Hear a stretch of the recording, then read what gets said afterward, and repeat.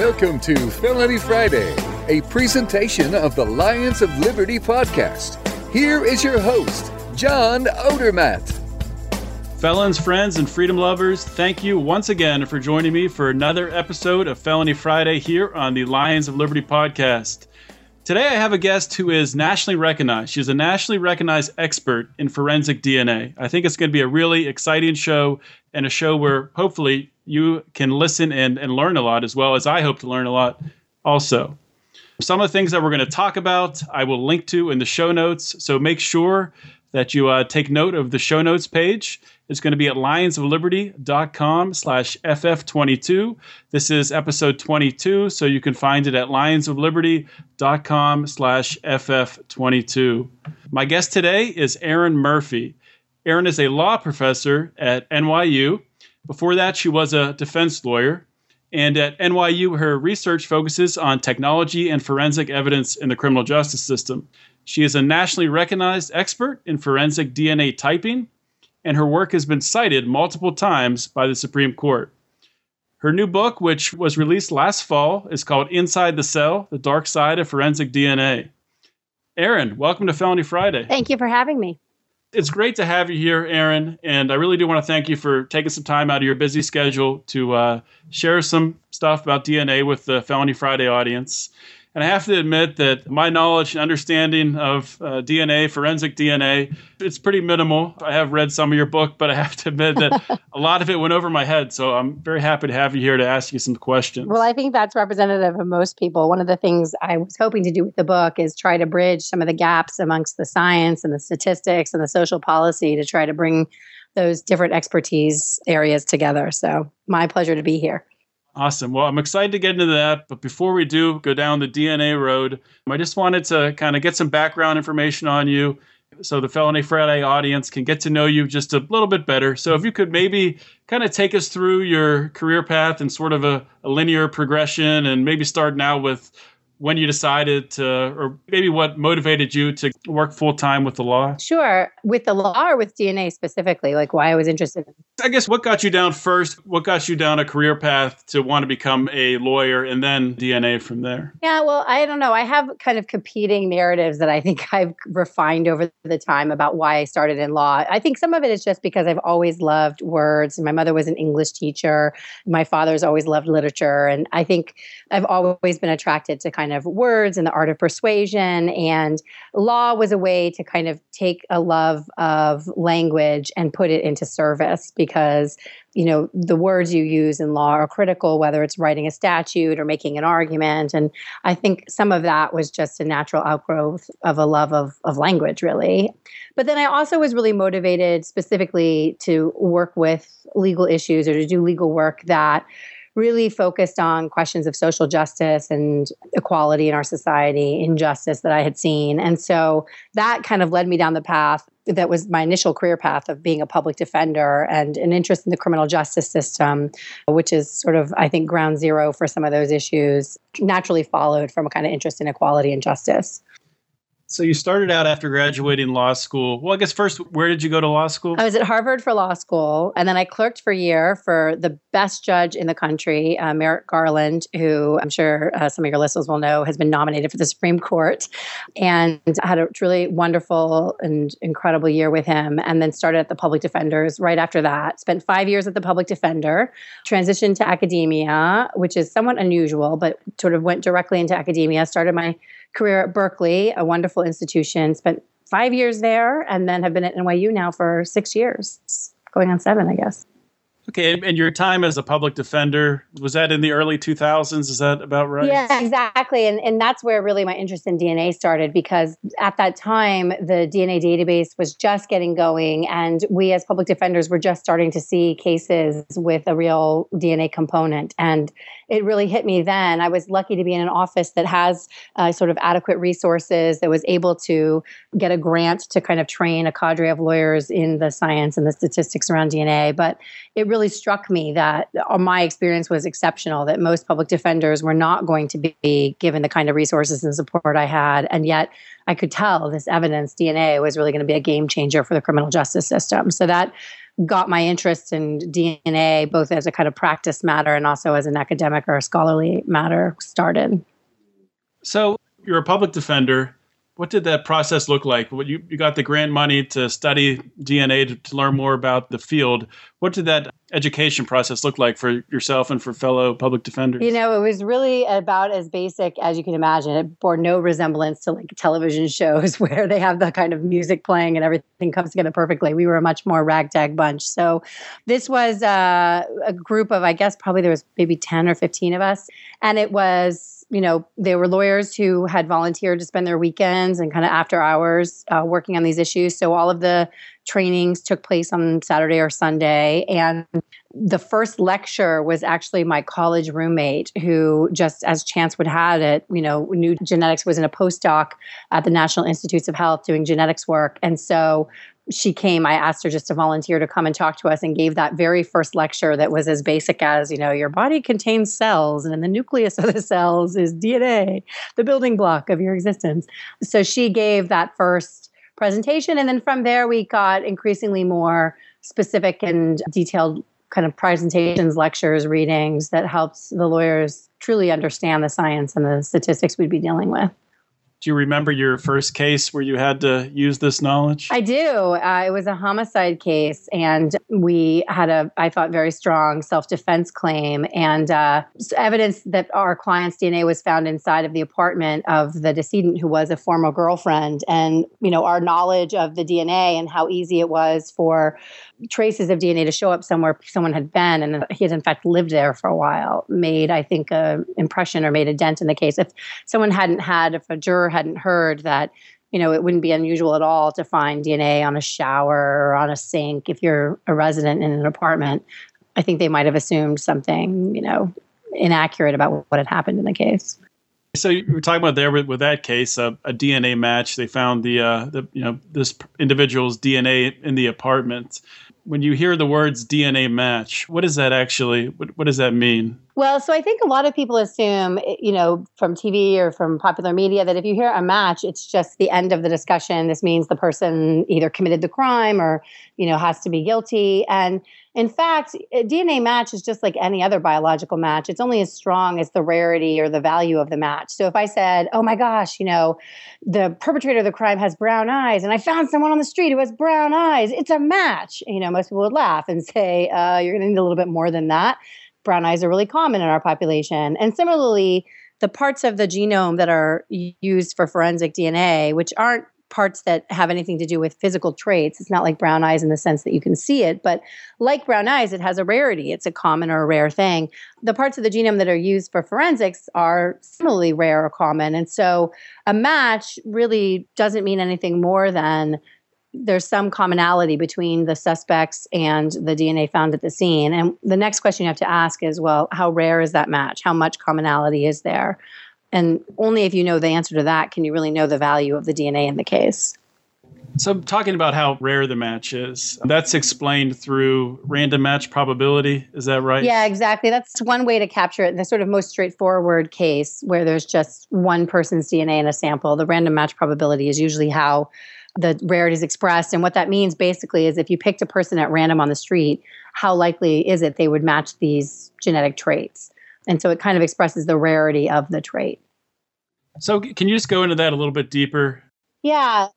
Well, I was just going to say, so I think when people hear these numbers like 1 in a million or 1 in a billion or what have you, they assume that means something like, the likelihood that the defendant is, not guilty, or the likelihood that the defendant is the actual source of the DNA or something like that. And in reality, all it is, like I said, it's the probability or the rarity of the DNA profile that you've seen. And so, if you have a profile with a rarity of 1 in 1,000, that sounds like a really good number until you realize that, for instance, in the metropolitan New York area, we have 8 million people. And so that's not a very rare trait. You'd expect 1 in every 1,000 people to have those set of traits. And so you're going to want a little bit more.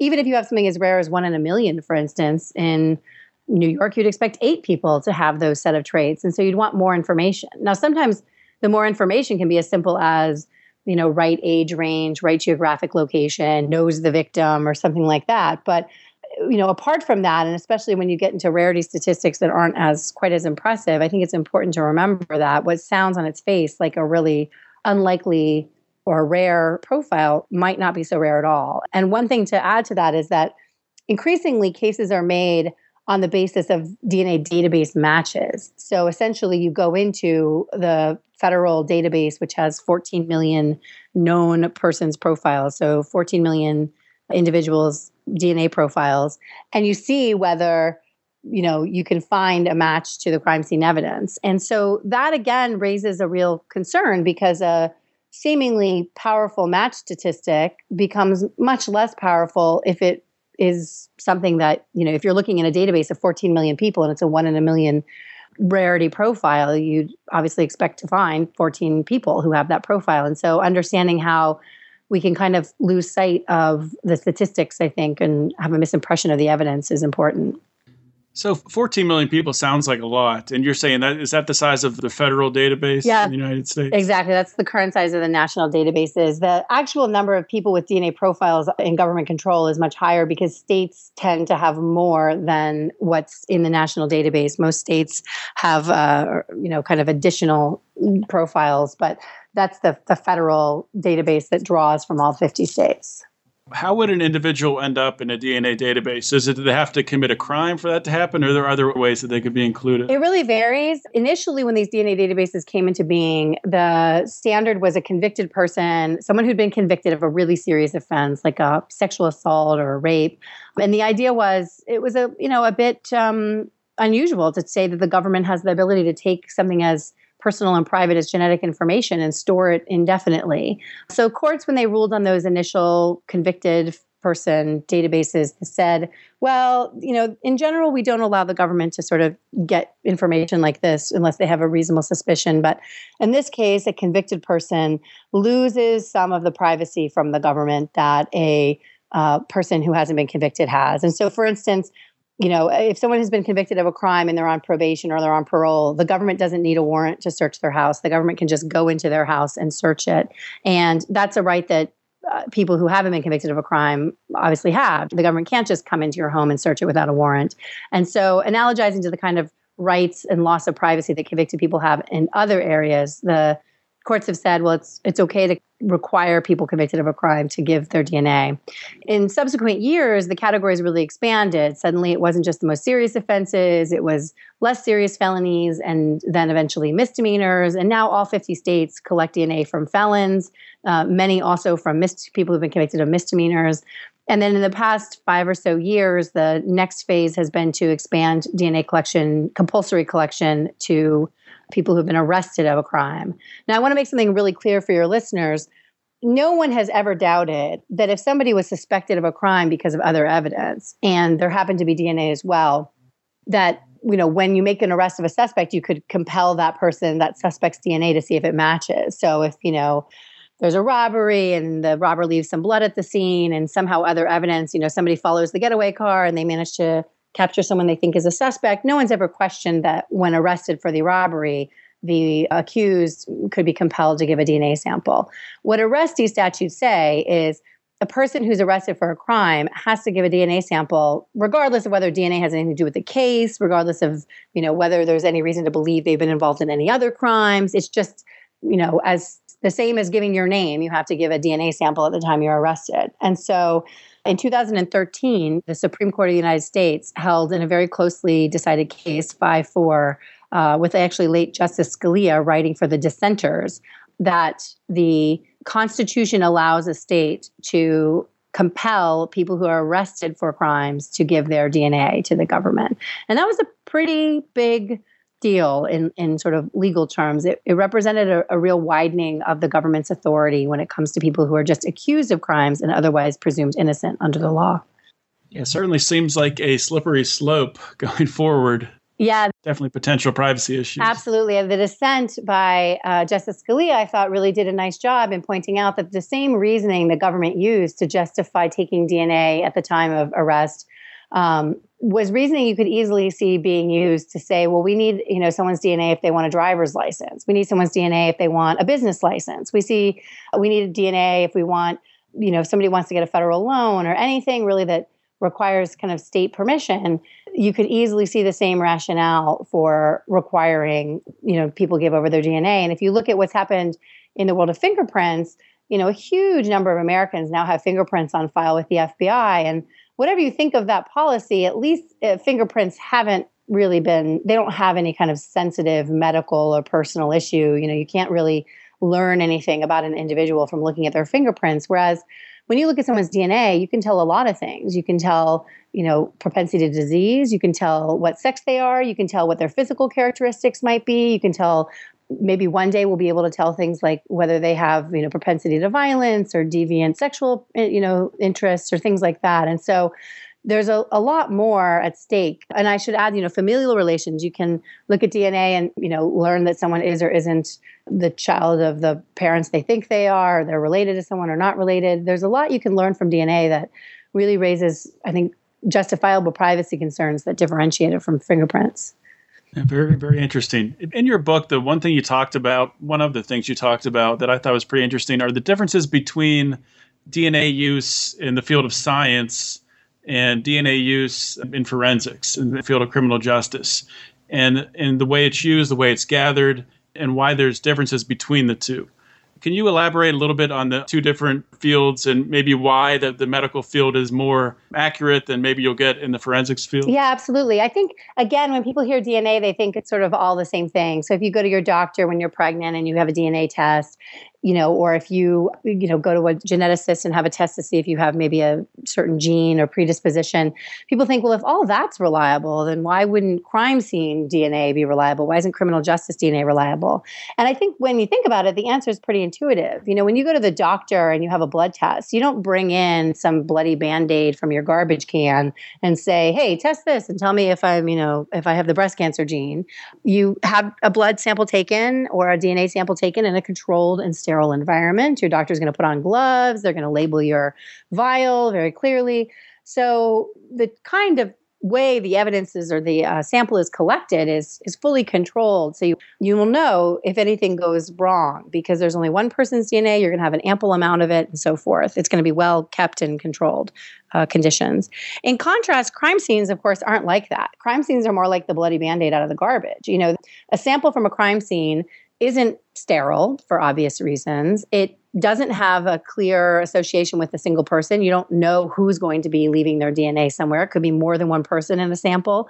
If it is more than one person, it's not always obvious that there's, how many people there are. In fact, studies show it's quite easy to confuse what you think is, say, 2 people in a DNA sample and when it's really 3, or think it's 3 when it's really 4 or more.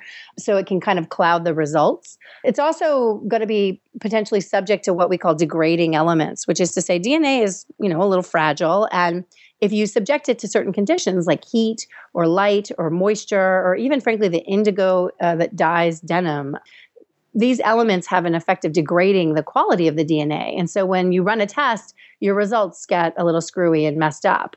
So all of these things, the lack of control, the fact that you don't really know who's in the sample, the potential for the sample to be compromised in some way, the risk that there's very little DNA. And so what you think you're getting, you don't get good results because there's just not enough there. These are all things that really intensely complicate DNA in the forensic context in a way that it's not complicated in the clinical context. And one last piece is that clinical DNA testing is a different kind of DNA test.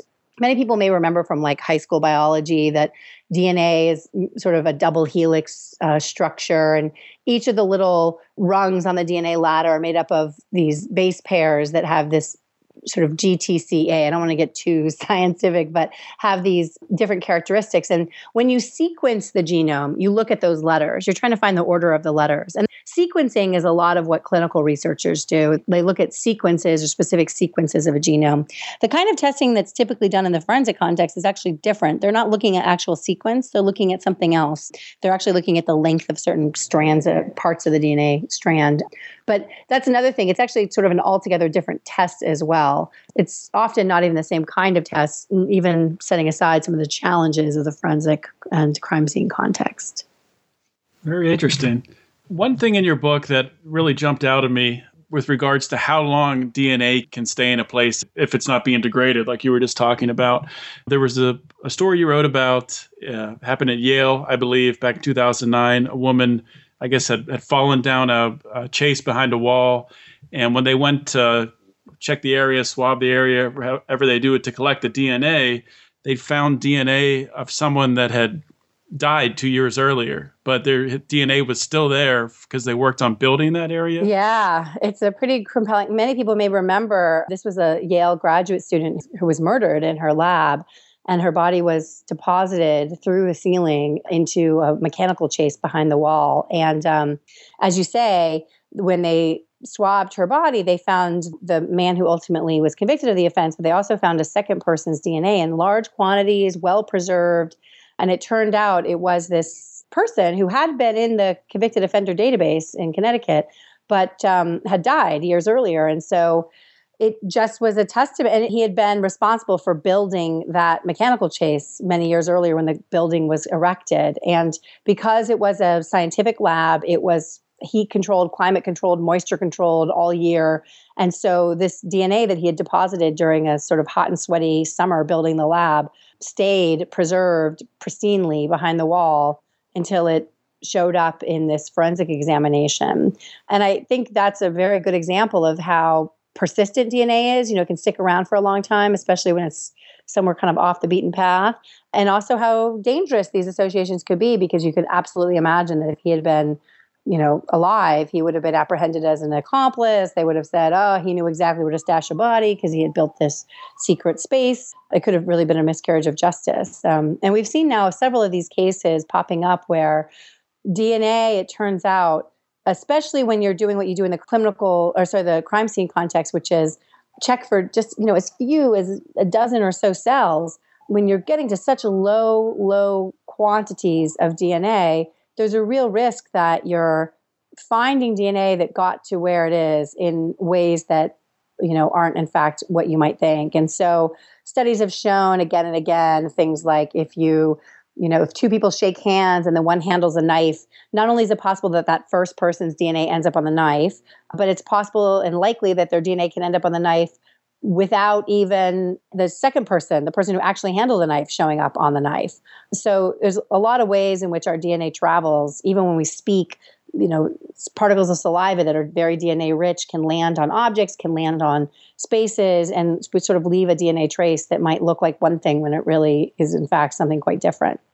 Yeah, it certainly is a scary thing to think that could happen, where you could be implicated falsely in a crime and have nothing absolutely do with it, no other evidence except for DNA, except for your DNA being there, and it could have been transferred there in a secondary fashion. So, are there any noteworthy cases that come to mind for you that you'd like to share with the Felony Friday audience about where someone has been wrongly convicted? Well, there's a handful. So first, I should say it's often hard to know when there's a handful of wrongful conviction cases, but in terms of transfer, it's often hard to know when someone's been wrongfully accused, because if they were convicted, it's often the case that the DNA is the basis for conviction. They maintain their innocence, but you don't know if it's in fact, if it was in fact erroneous or not erroneous. I think there are some really high profile cases everyone's familiar with, like the Amanda Knox case, where the foreign student in Italy, where they said that one of the sort of more inculpatory pieces of information was some trace DNA they said they found. And there were a lot of questions about whether that was accurate and how it would have gotten there.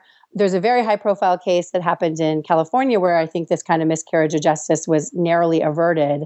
In that case, a man was murdered in his home. A millionaire was murdered in a home invasion style killing. And the technicians, swabbed his hands and fingers for DNA and came up with a DNA profile. The profile was run in the database. It matched in the database to a man who had kind of a history of sort of petty offenses, sort of fit the profile of someone who might escalate to this kind of behavior. He also had sort of intoxication and mental health problems. And so he was apprehended and held for 5 months pre-trial, charged with this millionaire's murder. But it turned out he was lucky to have an attorney who was on the ball. And it turned out that the man had a kind of ironclad alibi because he had been in a hospital sort of detox ward all night. He had been picked up that evening of the murder by paramedics on the street for public intoxication and taken to this hospital where he spent the night and therefore could not have done the murder. So the question became, well, how would this guy's DNA have ended up on the millionaire's hands then? And after trying to figure this out, they realized that the same paramedics that took him to the hospital later that evening handled the body of the decedent or worked on the victim of the homicide. And so the theory was that they had attached, these paramedics had attached blood monitoring instruments and so forth to the defendant or the accused's fingers, then attached the same instruments to the victim of the homicide, and that had transferred the DNA. And that's certainly consistent with, what we know about how DNA transfers. We know that it transfers readily in laundry. We know that it transfers quite a bit. So I think, the key thing here is I don't think a lot of lawyers, even defense lawyers, realize that just because you hear those, magic words, DNA match or DNA found, it really doesn't mean that we know for sure what happened. You have to ask, well, how much DNA was it? Where was it found? What does it mean? Because otherwise you really could, again, draw some wrong conclusions or jump the gun and fail to do the kind of investigation that you need to. If the intoxicated guy had said, look, I have never been there, I have no idea what they're talking about, I'm sure many a lawyer would have just said, look, they have your DNA, it's over. You should take a plea, otherwise you're going to jail for life. And we would never find out about that wrongful conviction. That's scary stuff. So do you think that all cases that have used DNA evidence, then, do you think we need to reassess these cases, or at least some of them that don't have other evidence surrounding them? I will say I'm most worried about what are the database cases, the cases where a match is found in a DNA database and then the case is built around that. Because if there's a lot of other strong evidence, you might have DNA that sort of points a direction it shouldn't, it kind of puts a nail in the coffin, as it were. But many times, the biggest concern arises in cases in which really the only evidence in the case is the DNA, or it's really the only truly inculpatory evidence in the case. And those, I think, are really big concerns and worthy of reconsideration. That said, even a case that has some other evidence, oftentimes I think we don't ask hard questions about what that evidence means or how powerful it's going to be because we have DNA. And the book has a number of examples like this. And I think we've also seen, unfortunately, a kind of willingness to dismiss some of the problems that arise with DNA as somehow kind of atypical or one-off, when in fact, I think the kind of poor quality of laboratory regulation in our country suggests that these issues are much more acute than we want to think they are. And, making sure that labs are operating up to standards should be a really high priority. How would that be enforced? How would you make sure that labs are operating up to standards? Is it as simple as putting in a set of procedures that all labs have to follow? Or how far off course are these labs, some of these labs? Well, I think they're pretty far off course now. I sort of jokingly say when I talk to people about this, it's not a joke, it's real, that most states have greater regulation of nail salons and nail technicians than they do of crime labs and crime scene technicians. In most states, there are no mandatory accreditation requirements for crime labs. There's no licensing requirement for crime lab technicians. No state that I'm aware of requires blind proficiency testing, which is to say, asks a technician to do a DNA analysis, not knowing that in fact they're being tested, and then checks whether in fact they're doing what they're supposed to do. Some states will do that for drug testing. And the reason they do it is because, as we've seen recently in the news quite a bit, drugs are such a sensitive thing that they worry that some analysts may be corrupted and start stealing the drugs or not testing the drugs. And so some sort of good labs do blind proficiency testing to make sure that analysts can get caught if they are in fact not testing or they're stealing the drugs. But we don't do anything like that for DNA, and we don't have these kind of compulsory regulations.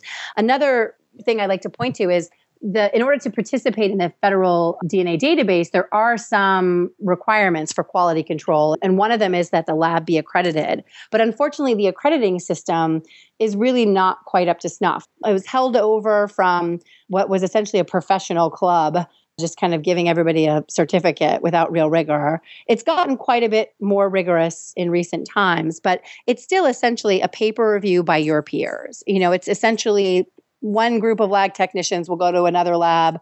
They'll ask for paperwork. It's completely self-selected. The lab can choose which cases they want to hand over, which files they want to hand over. And that kind of very paper level, everybody knows what's going to happen. Everybody knows that it is happening. that's the sort of way that the accreditation is awarded. And so given that it's essentially a paperwork audit, it's really not effective at catching malfeasance. And we see time and again, labs caught up in major scandals are accredited labs that none of the things that they were doing were caught by the accreditation process. In contrast, this is a final point, the FBI actually does, the other aspect of the quality control is to check to make sure that the things that are put into the federal database, they actually qualify for inclusion, that labs aren't accidentally putting into the federal DNA database things that shouldn't be in the federal DNA database. And those audits are actually done in a different way. The FBI does do surprise kind of spontaneous inspections. So, they show up to the lab and they randomly pull 100 files from the lab's cases, and they review each of those labs to see that it's in compliance. And when you look at the success rates of those audits, when you look at how often mistakes are found in those audits, it's truly remarkable. I mean, the labs have gotten a lot better since the FBI began doing these blind pulls, but it's a much higher rate of, error than you'd expect. So on average, in the last 6 years of doing these audits, there's about a 6% error rate, meaning 6 in 100 samples that are in the DNA database don't belong there or shouldn't be there. And when you see that kind of error rate and you compare that to what the quality control side, where frankly, it's a lot harder to avoid some kinds of error. And you say to yourself, well, what do we think, is the rate of error on that side? It's easy to see. It's probably quite a bit higher than most people would be comfortable with. And I'm sort of rambling. Let me just say one last point on this front. I live in New York, and in New York, there's very strict requirements about restaurants. They have to have all this licensing and regulation. They get surprise inspections. They get surprise inspected like twice a year. They have to post their grade. You can look online to see just how many rat droppings they have in their kitchens. And all of that is completely transparent and available to consumers. And yet, for our crime labs, again, we have nothing like that. You can't read the accreditation reports when even these paper inspections are done. There's no requirement that the lab posts online what was found or what their sort of status is. They will often post that they are accredited, but they don't even post the materials that show why they were accredited and so forth. And there's no surprise inspections. They're not regularly inspected the same way. There's none of that licensing and so forth. So, I think, again, it's a real sign that we're treating our sandwiches more seriously than our crime labs. That's a slogan right there. Could run for office on that. Exactly. That's a great point. And, you have to get a license to, as you were saying, they monitor the haircutting industry and nail salon industry more closely than some of this stuff. Yeah. And I myself am a libertarian, and I might disagree with the fact that we're even collecting all this DNA evidence. We have these databases.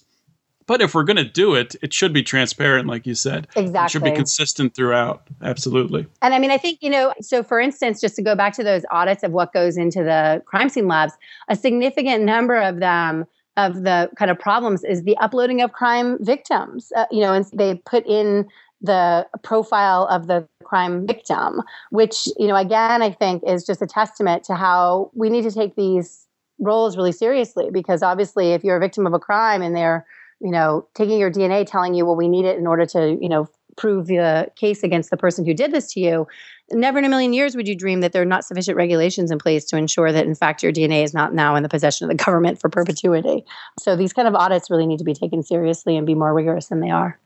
Absolutely. So one more thing, I want to encourage everyone to pick up Erin's book. It's called Inside the Cell, The Dark Side of Forensic DNA. And I got to say, the cover page is fantastic, too. It has the DNA double helix across the front, and then it's like jail bars with some hands right there. So it's really an attractive cover. So be sure to check that out. Just one more thing before we say goodbye. Can you share with the audience where they can find out more about you or find your work? Sure. Well, happily, a number of the chapters from the book were published online and in various media. So the Daily Beast and the Atlantic and the New Republic all published chapters or excerpts of chapters. So if you kind of Google my name in any of those, you might come across some of that. I've also written a little bit for Slate on these issues. And if you go to my faculty webpage at NYU, Law School, there's a number of kind of resources and links to things I've done then. And then lastly, I should say I tweet, not with intensity, but I tweet on DNA issues at Erin Murphy's Law. So that's another place if people are interested in keeping up with some of the kind of cutting edge things that are happening. Well, not many people tweet with intensity. It's hard to keep up, but I will link to all of your stuff in the show notes so our listeners can find you. Thank you so much for taking some time out of your busy schedule to spend some time with the Felony Friday audience. My pleasure. Have a great day. You too. Bye. Well, that is a wrap for today. Hopefully everyone learned something today. I know that I learned a little bit. And because of that, I now will forever be terrified that I'll be falsely implicated based on DNA evidence. Kidding, hopefully.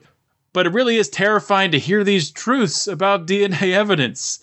It certainly is not the slam dunk that they make it out to be on TV shows or even when they talk about it on the news. To hear about these errors inherent in the system and the gross lack of oversight of the database. And as I said earlier, as a libertarian, as someone that loves liberty and loves freedom, I don't think we should have a federal DNA database managed by a federally coercive government. That's stupid. But since we do have one, I'd like it to at least right now, when we have it, to be transparent, to be as transparent as possible. And I'd like every single lab that participates to be held to the same exact standards so there's consistency throughout the system. At least as of today, that'll make it function better. Now remember, guys, if you like the show, please subscribe. Leave us a comment and rating on iTunes and Stitcher. You can find links to all of the show notes at lionsofliberty.com/FF22, and you can also find a link on there to subscribe on iTunes or Stitcher. Please remember to follow our social media accounts, Lions of Liberty, and also, if you haven't joined our private Facebook group, the Lions of Liberty Forum, then what the heck are you waiting for, guys? All you have to do is type Lions of Liberty Forum, just type that in the search bar on Facebook, and join. It's simple. Do it. Remember, you can contact me at Felony Friday at lionsofliberty.com if you have any questions. You want to give me some ideas for a guest or some topics you want to talk about on the show, just shoot it my way. And please, if you're new to the show, if this is your first time listening, check out the full Felony Friday archive, which can now be found at felonyfriday.com. That's right, I bought that domain and I'm forwarding from it. So it's awesome, felonyfriday.com. Check it out. As always, thank you everyone for listening. This is John Odermatt signing off. Always remember to keep your head up and the fires of liberty burning.